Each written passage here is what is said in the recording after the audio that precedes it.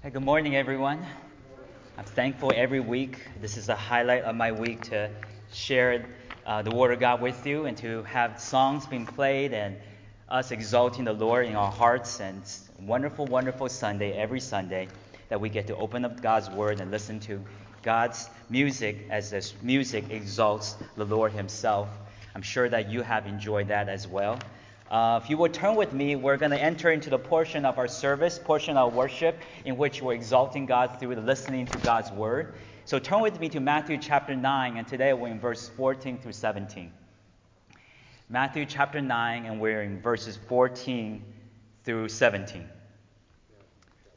Yeah. So when you're there, when you turn there, let's read these four verses together. Verse 14. It says, "Then the disciples of John came to him, saying, 'Why do we and the Pharisees fast, but your disciples do not fast?'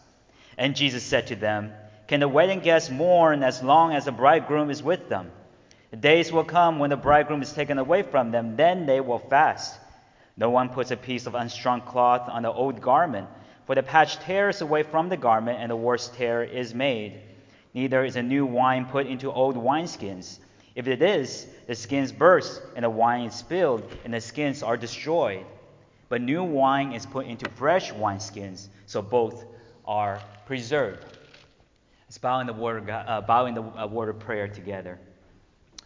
Our Father, we thank you for this morning. We thank you, God, for the opportunity to come and worship you, to give you glory, to exalt you in our hearts, in our minds.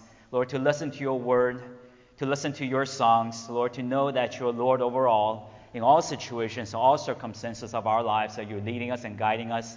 Especially as we're going to listen to you in this passage, we know, Lord, that you're working our lives beyond our imagination, beyond our thoughts, beyond our expectations, for our good. So, Lord, may we abandon all and follow you, God, because following you is better than anything else or following anything else in this world. Lord, let us exalt you now, Lord. Holy Spirit, working our hearts to help us see more of you in our lives. In Jesus' name we pray. Amen. Sometimes, in order to fix the problems of our lives, we need to completely get rid of the problem itself. Completely get rid of the source of the problem, that is. This week, what has happened to us and our family is that we had an AC leak in our roof.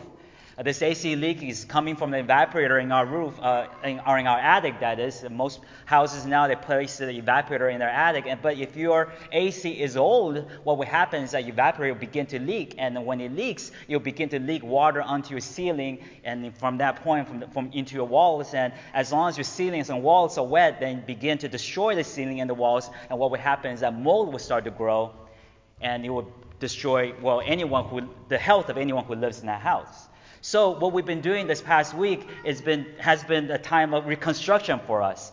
People have come and they're knocking down the walls, knocking down the ceiling, checking for mold, checking for different wet spots, making sure that all the parts of the ceiling that need to be knocked down is knocked down. It is a grand work for us because we had to leave the house, and the insurance is going to pay for part of it. However, the insurance is not going to pay for all of it, and still going to cost us quite a bit to fix the house. All this came from a broken AC. Now, the AC has been kind of fidgety for a very long time. Sometimes it works, sometimes it doesn't work, and it's been difficult for us. And for me, I didn't want to spend money on a whole new AC. So a lot of times, what I would do is I would go up there, replace little parts, replace the motor, trying to finagle with things, get it to work. And once it works, I would say, you know what, let's not touch it, let's get it to work. And once it's working, then maybe it'll continue to work. Now, anybody can see that this 20-year-old AC is about to break. I mean, it's a 20-year-old AC. Things are breaking different places. Anybody can know that time has come for me to completely get rid of this AC so that it will not cause more problems. But I didn't want to spend the money to fix the problem. I just want to kind of finagle with it, kind of patch things up. Now, if I know that's going to cause a whole big issue of water leaking to our house, I would have replaced the AC a long time ago. But it's too late. It's caused this problem. Now I have to fix the house as well as get a brand new AC. It's going to cost a lot more money than if I just initially start off with getting rid of the problem itself, the AC. Certainly, when we deal with the problems of this world, we are kind of approaching it with the same attitude. The problems of this world are the brokennesses of which we see in this world. The brokennesses which we see in the world are severe. They're difficult. The brokennesses such as well, murder, genocide, oppression of people groups. There's certain brokennesses in this world that we don't want to see. We don't want it to happen. Sex trafficking, child trafficking, different kind of things that are very, very difficult for this world to endure. And we want these brokennesses gone. We want to have these brokennesses eliminated from this world. However, the way we eliminate it is simply by patching up the problem itself. How do we do it? We participate in activism, we protest, which are good things. Right? We give money to organizations that seemingly to fight against these problems, which are good things. We should be aware of the brokennesses are in this world, the effects of sin which are happening in this world. However, what we're going to find is that there's something fueling the brokennesses of this world. There's something that's forever continue pushing forward to have more brokenness exhibited in this world, and that is a problem of the human heart. You see, every single brokenness which we see in this world comes from the heart attitude of sin. We all have sin in our lives. Sin is what fuels brokennesses in this world. As we're experiencing brokennesses in this world, the only way to eradicate brokennesses, to eradicate these effects of sin, which we don't want to see in this world, which I just mentioned, is by completely eradicating sin. And God has the same plan. He has a plan to eradicate sin from this world. However, in order for sin to be completely eradicated, the only way which sin can be eradicated is by eradicating the sinner. Because you simply cannot eradicate sin without eradicating what generates sin. And the fact that sin is generated from the heart of the sinner. So every person will have to be eradicated from this world in order for this world to be purified again. Certainly God has a plan to do that. Because God, who is holy and just, and who forever lives in holiness, desires for this world to return to the purity in which He created it to be. But that will involve eradicating us. And what that plan is the final judgment, the great white throne judgment, where all sinners will be one day thrown into eternal hell, where they will be not able to generate sin anymore, where they'll be forever under the wrath of God. That's one way to eradicate sin. However, God loves us and cares for us, and He designed for another way to eradicate sin in this world without eradicating the sinner, and that is through His Son, Jesus Christ. Jesus Christ came and died on the cross for our sins. He came and paid for the penalty of our sins. He came and died on the cross to be the righteousness which we cannot have, and gave that righteousness to us. God judged His Son Jesus instead of judging us. And by judging His Son Jesus Christ, we are escaping that judgment which we deserve. We get to be made pure because Jesus gave us purity. We get to be made righteous before God because Jesus Christ gave us His righteousness. And through that, Jesus made us pure, made us righteous, and through that we get to be restored back to God. And one day Jesus is coming again, in which we will be inheriting a new body, a new resurrected body, in which we never ever sin, will be lifted to the heaven, which will live forever with the Lord. When that day happens, sin will be completely eradicated. But we will be with the Lord. We will live forever in eternal joy with the Lord. That is the salvation in which Jesus is offering us. God loves us. He does not want to eradicate us. He does not want to throw us eternal punishment into hell. So therefore, He offered His Son Jesus Christ to take the punishment for us. However, it takes for us to believe unto Him. It takes for us to trust in the name of Jesus Christ and believe unto the name of Jesus in order for that salvation to be made ours. So therefore, throughout the Bible and throughout the book of Matthew, what we're going to find is that Jesus is calling us to believe. He loves us. He wants us to be His. He wants us to live forever with the Lord. So therefore, He's calling us to believe in Himself so that we can escape the judgment of God. This is what He's preaching here also in Matthew chapter 9, verse 14 through 17. God is calling us to believe, to abandon all and follow Him with all of our lives. In this world, what we just said is that people want to eliminate the effects of sin, the brokennesses of this world by patching things up without dealing with the issue of sin of the heart itself. But that is an utter impossibility. We simply cannot shake free from the effects of sin without dealing with sin itself. But Jesus Christ came and dealt with sin by dying on the cross for our sins, and today He's calling us to believe. And so today, here in this passage, we're going to see this exactly. We're called to follow our Lord Jesus Christ, and the first thing that we are to do, as we're going to see in this passage, is to abandon all rote religious rituals for a relationship with God. We're called to abandon all mechanical religious rituals. If you have religious rituals in your life that you follow, if you think that if you follow these religious rituals, that's what gets you to heaven, Jesus is calling us following him means that you're going to abandon all religious rituals for a relationship. Let's read here from verse 14 to verse 15. And let's dive into the time of days of Jesus. Then the disciples of John came to him saying, "Why do we and the Pharisees fast, but your disciples do not fast?" And Jesus said to them, "Can the wedding guests mourn as long as the bridegroom is with them?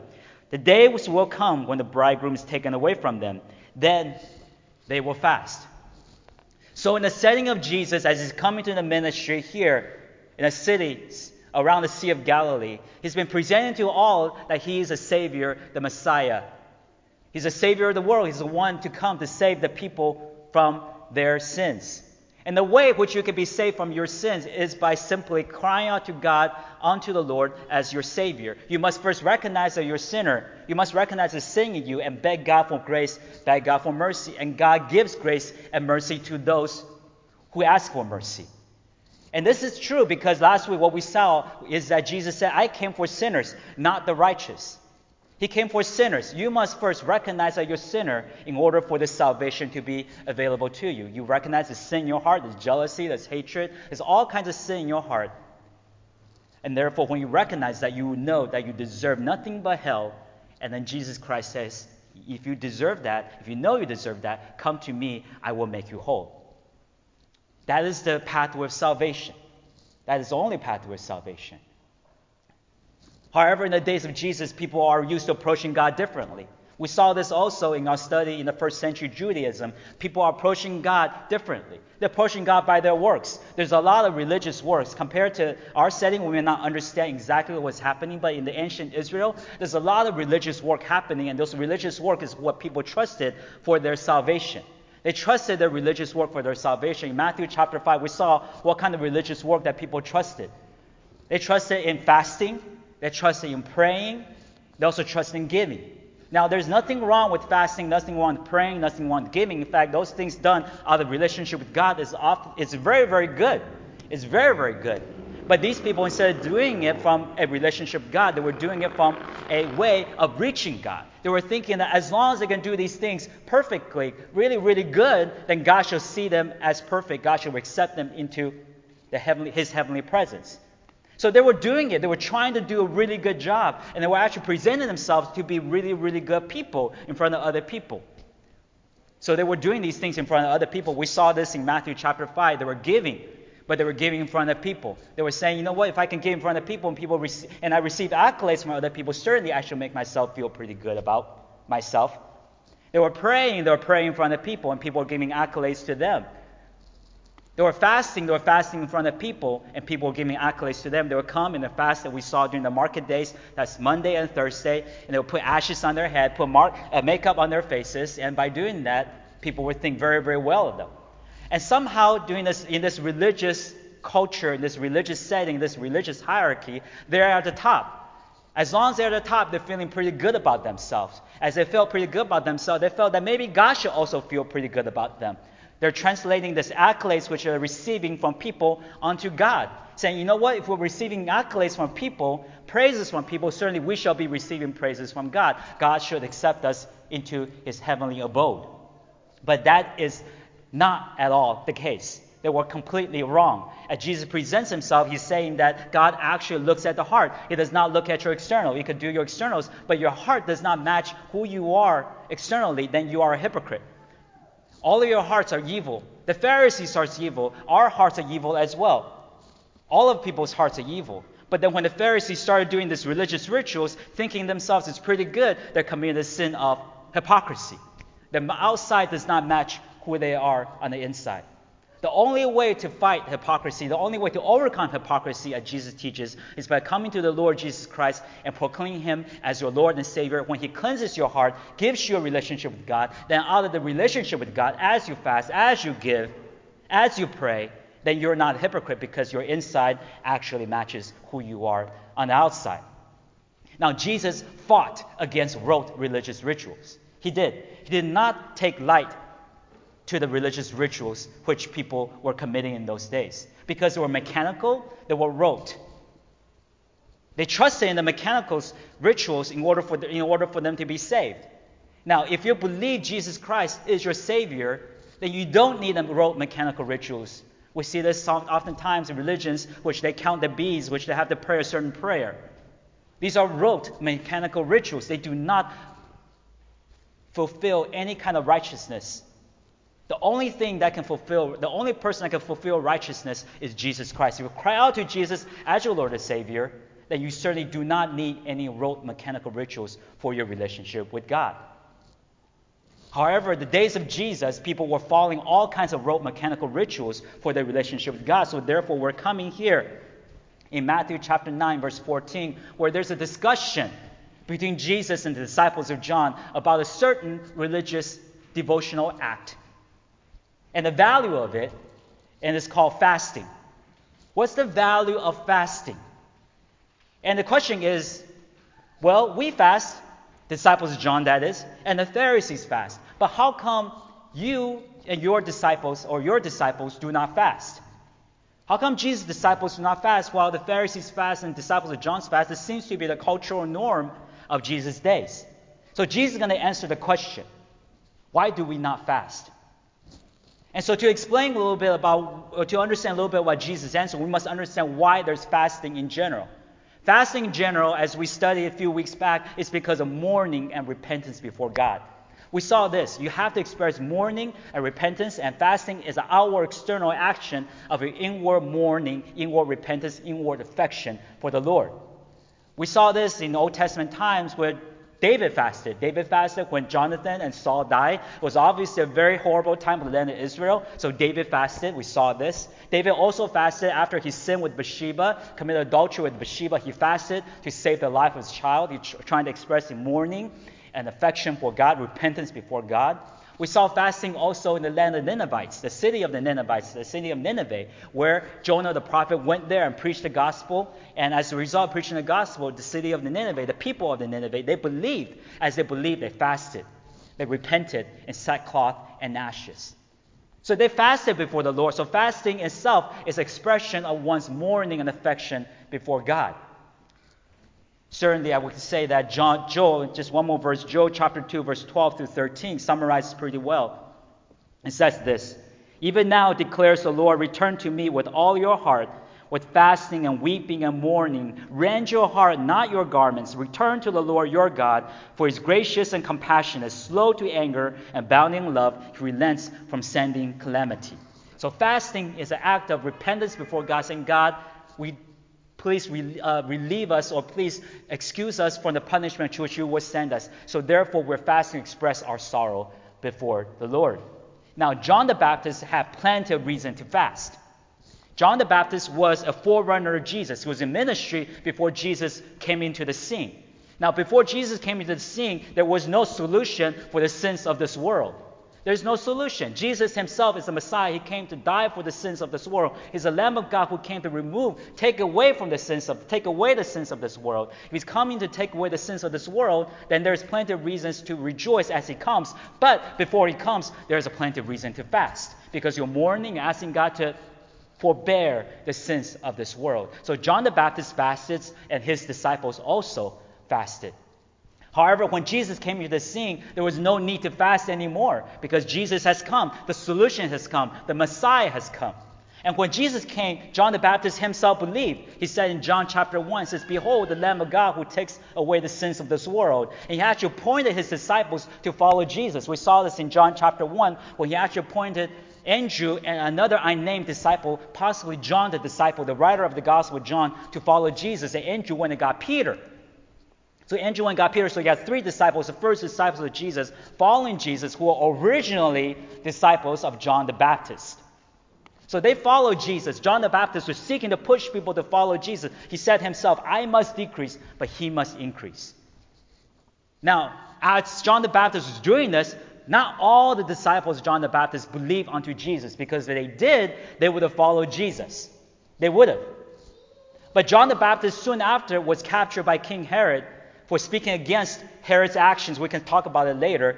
And Herod's wife really did not like John the Baptist. He was arrested, eventually killed. As arrested and killed, the disciples of John were still functioning in the land of Israel. And the land of Israel, they kind of took on a movement of its own. They began to follow the tradition of John the Baptist without really understanding why the John the Baptist was doing what he was doing. John the Baptist was fasting for the coming of the Messiah.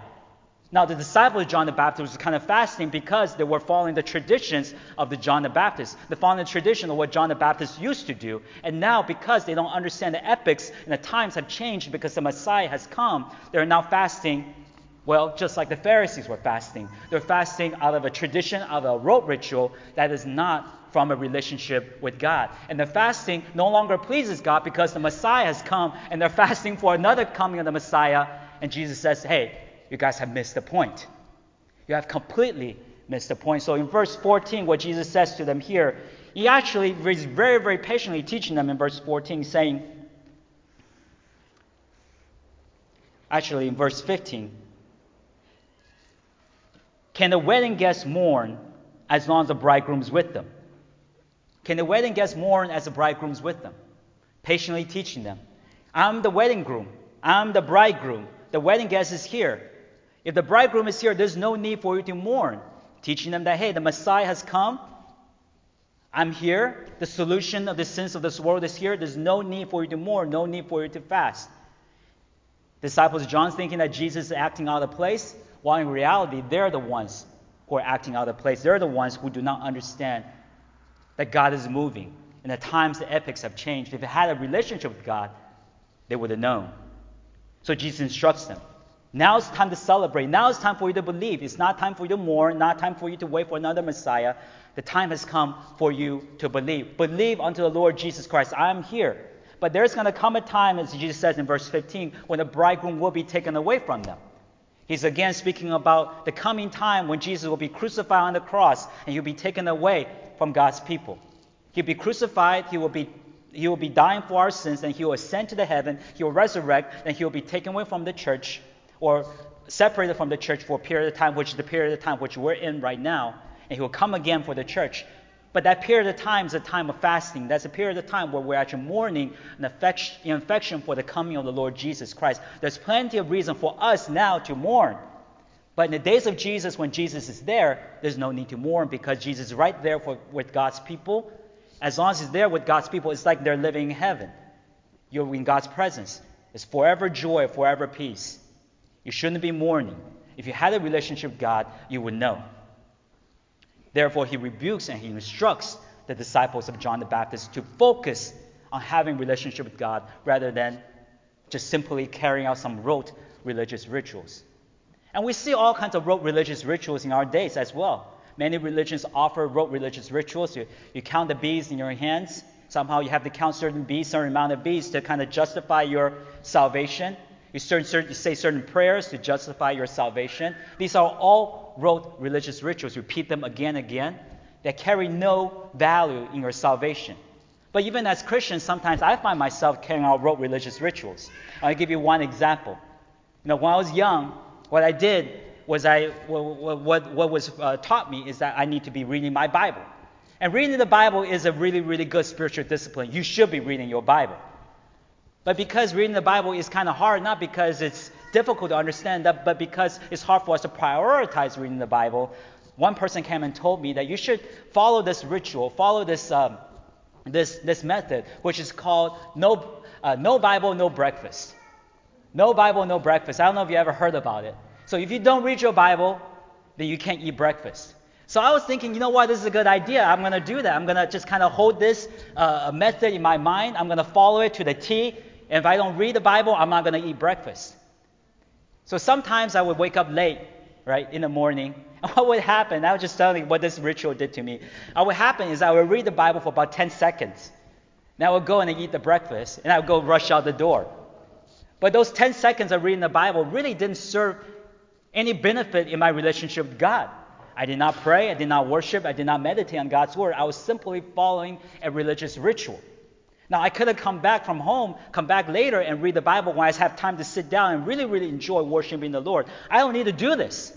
I don't need to hold to some kind of religious ritual, religious tradition, some kind of rote maintenance for my relationship with God. God loves me beyond me just carrying out some kind of rote maintenance in my spiritual discipline. See, God sees us as He sees His children. We need to approach God with actual heart of relationship, heart of love, heart of worship. And that is not defined by any other kind of religious ritual to maintain our relationship with Him. It is coming from a heart full of devotion toward God. So God loves us as His children. If I were to have children of my own, I wouldn't care if they came to me with some kind of mechanical ritual. I don't want that. I want them to actually display love and affection that's coming from their own heart. Certainly God sees us in the same way. God already provided a way through Jesus Christ, who restored us unto Himself by dying on the cross for our sins and gave us His perfect righteousness and gave us the Holy Spirit in our hearts to birthing us a desire for the Lord. We have the Holy Spirit within us for a desire for God. So utilize that desire. Let that desire flow out of you in your devotion to the Lord. You don't need to hold to any kind of rituals anymore, any kind of mechanical rote motions for your relationship with God. God desires you. So therefore, offer yourself. Now, as you're offering yourself, there are going to be spiritual disciplines that you're going to live out. You're going to be praying, you might be fasting, you might be giving, but all these things are coming out of relationship with God. I can guarantee you that no other religions in this world have this kind of promise, that you will have a relationship with God. Every religion in this world tells you that you must become worthy enough by your own works so that God will accept you into His presence. But no religion in this world tells you that God doesn't care about what you do as much as He cares about what is in your heart. Christianity is the only religion, or only faith, I would even say, only system of belief that guarantees you having a relationship with the Lord, the God Creator Himself. So by this, we must recognize that Christianity or relationship with Jesus is uniquely different than any other system of beliefs in this world.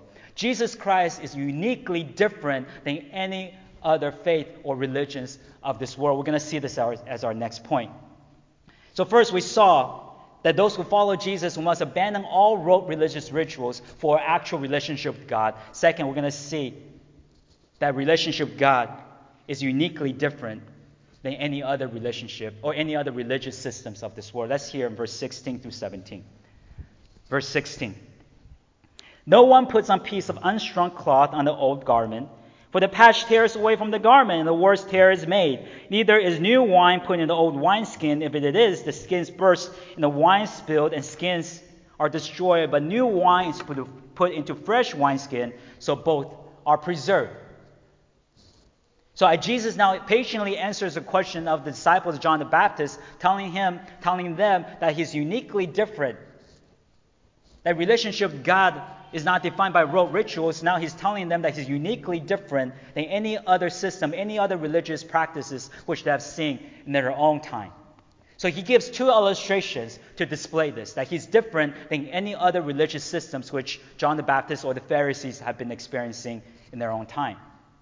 The first illustration is this, the illustration of putting a brand new unstrung cloth to patch up a torn up old clothing.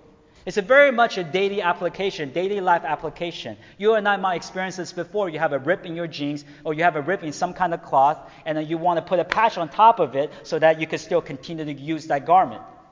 Well, if the jean or your pair of pants is very, very thin because of use, and that is why there's a hole there in the first place, you put an unstrung cloth, say made of wool or cotton, on that pair of jeans or on a pair of pants. What's going to happen? That it's going to shrink, and then if your pair of pants is really thin, what's going to happen is that it's going to tear you a new one. That's what's going to happen. That's what Jesus is experiencing, or what people of Jesus' days have experienced. It's going to tear you a brand new one, tear you a bigger hole. So you never ever will put an unstrung cloth on the old garment that's already tearing and is already thin, it's already about to tear again because you make a hole even bigger. Certainly Jesus compared Himself to that unstrung cloth. Jesus is saying, I simply cannot fit into your existing religious systems. The Pharisees of Jesus' days are trying to fit Jesus into a current religious system. They're high at the top. They're in the hierarchy of the religious system. They get accolades of men. And they're seeking for Jesus to come alongside and appreciate them and to support them in the current hierarchy. But Jesus is saying, I won't do that. I simply will not fit into a system. So what do? Jesus gives us another illustration here in verse 17 about the wine and the wineskin. And verse 17 says this: "Neither is new wine put into old wineskins. If it is, the skins burst, and the wine spilled, and the skins are destroyed. But new wine is put in fresh wineskins, so both are preserved." It's another illustration speaking about the same point. In days of Jesus, people used wineskins to preserve wine, to put wine inside the wineskin and to store them. Now, wineskin is made out of animals of skin of animals. It's made of goat, ox, or sheep. Whatever it is, you take the skin of the animal and then you move the skin. Of course, you kill the animal, you move the skin, and you shave off the hair of the animal, and you turn the skin inside out, and then you begin to sew up all the areas of the skin to make it tight into a little bottle, a little pouch, except for the neck. And the neck becomes a bottleneck for you to either pour out of or put wine inside. Now, these wineskins are used quite a bit in the days of Israel, in Jesus' days, to store wine. And as they're used, they get stretched. The reason why they get stretched is because wine, when they're within the wineskin, when they're sealed up, begin to ferment. And fermenting causes fermenting gases. And when the gases are expanding, you also expand the wineskin. Now, wineskin was going through certain uses. As it goes through certain uses, then you will begin to expand. And as it expands, you will lose its elasticity as it expands. So if you place it under the sun, and if you are using it for quite a bit of sessions for this kind of fermenting process, then the wineskin become more and more brittle. And as it becomes more brittle, the chance of becoming cracking, for the crack, and all these things begin to happen. Now, if you put new wine into the old wineskin, and begin to let the new wine ferment in the old wineskin, what will happen is that the new wine will begin to ferment, and it will begin to ferment to a certain degree that the gases will be more than what the old wineskin can bear. And once it exceeds that threshold, the old wineskin will burst, and therefore spilling out the wine and then ruining the wineskin. So Jesus says here is that I am like the new wine. You have an old wineskin here. Your religious system is the old wineskin. You simply cannot put me into an old religious system. I will not be compatible with it. You cannot put Jesus into any kind of old religious system. Now, we think about how does this apply to our faith. Right? It's like, am I putting Jesus into the old religious system? I think in all cultures, we try to put Jesus into an old religious system or old ideology. We see this in our own country. We have the American dream. The American dream basically says that if you work hard, you deserve what you get. You deserve a house, you deserve money, you deserve possession. Work hard, you deserve it. I work hard, so therefore I deserved it. And so we put Jesus into it, right? In America. You work hard, and Jesus will help you become rich, have a lot of possessions. That's the American dream. But if you follow Jesus, you will realize that Jesus never ever promised you that you'll ever become wealthy or have a lot of possessions. He never promised that. He just says, follow me. Follow me. And you might even face persecution in the process. It's kind of abstract idea for us to understand, but we can picture it also in other countries. Other countries, they don't struggle with the American dream, but they actually do put Jesus next to a statue. If you speak to a Hindu, I have missionary friends who are missionaries in India. Preaching the gospel in India is quite difficult because you preach Jesus, they will say, Jesus? Sure, I'll add Jesus to my repertoire of gods. What does he look like? Give me a statue of him. I'll put him next to Buddha, Shiva, Vishnu. And you see a statue of Jesus right next to it. If you ever go to a foreigner's house, you might see this. Now, is Jesus there? No. Because Jesus himself will not share place with any other gods in this world. He will not share place with any other gods. So you see Jesus Christ placed under or placed next to any other gods of this world, you can guarantee that Jesus is not there. There's no presence of God there. In fact, it's only demonic presence that's there. So Jesus alone is God. You simply cannot fit Jesus into an existing system. You must believe Jesus, abandon all, and follow him. Embrace Jesus Christ as the system of faith in itself without mixing him in with any other system in this world. That's called syncretism. American syncretism is the American dream. mixing Jesus with the American dream. Jesus calling you to follow him with all your life, forsaking all. That is different from the American dream. You simply cannot mix Jesus with anything else. Jesus says here, I am the only God. There's no one like him. No one like me. He says this, or God himself says this in Isaiah chapter 46, verse 9. In John chapter 14, verse 6, he says, I am the way, the truth, and the life. No one comes to the Father except by me. No one can come to the Father except by the Lord Jesus Christ. He declares himself to be the only way. There's no other way. You simply cannot mix Jesus Christ within any other religious system. Not all roads lead to Rome. Okay? Not all roads lead to Rome. There's only one road to God. In fact, the more that you're progressing in any other religious system, the more you're progressing against the system that Jesus has set up. Every other system in this world teaches you that by your works you shall receive salvation. So you can work really, really hard to make yourself worthy for salvation. But by you working really hard to make yourself worthy of salvation, you're working against the system that Jesus has set up, which he says, I will give you salvation by grace and mercy alone. Come to me, recognizing you're a sinner, and I will do the work for you. That's the system that Jesus has set up. So therefore, believe the Lord Jesus Christ today as the way of salvation, then we must believe that he alone is our righteousness. We abandon all kinds of earthly ways for our own righteousness, for our own justification. But we come to Christ and say, I am not worthy, you're worthy. Thank you for putting your righteousness into my life. I receive it by faith and faith alone. And when we actually do that, then we get to rest. We get to rest in our lives. We get to rest before the Lord because we no longer have to work for our salvation. We get to have joy knowing that we have salvation. We don't have to keep the dishes spinning anymore. We don't have to do that anymore. We get to have salvation. And that salvation actually begins now in our lives because God promises that he's going to take care of us. He's going to protect us. He's going to guard us until the day in which we see him again. So we don't ever have to keep the dishes spinning anymore. We don't have to work so hard that we think that our survival depends on our good works. It really doesn't. Our survival actually depends on the grace of God. If we come to God asking God for grace and mercy, he will give us grace and mercy for our lives, the grace and mercy we need to continue to serve him and be joyful in him. And such relationship is a gift from God. It's a gift from God to be able to live in such joy, such peace, knowing that God is with us every step of the way. He saved us in the beginning. He will continue to save us in this world. He'll save us in eternity. And that kind of rest means that we get to have joy. We get to have peace. We don't have to keep working so hard and try to sustain ourselves in this world. We get to relax and rest. Relax. It's a joy to relax. And once you have relaxed, once you have rested, then you can begin to think about what God has called you to do in this world. Because God has called you to work. God's not saying, hey, sit around and don't work. No, he wants you to work. He wants you to give. He wants you to serve. He wants you to pray. He wants you to fast. He wants you to read your Bible. He wants you to come to church. He wants you to work. He wants you to serve out of a heart that is from a relationship with him. But if you do serve God from a heart that's a relationship with him, then you get to do it from joy. And that kind of joy actually translates to our faces. Imagine if you have to serve in order to please other people, in order to please God, then you won't be as joyful.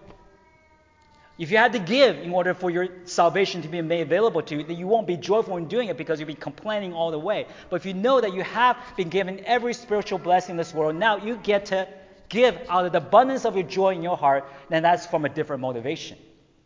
That is a different motivation. That motivation will give you joy, give you peace. And when other people actually see the joy in your heart, they would like to be next to you. They will actually want to be your friend. So many people in our church today just have a grumbling face. Oh, I have to do this. I have to serve.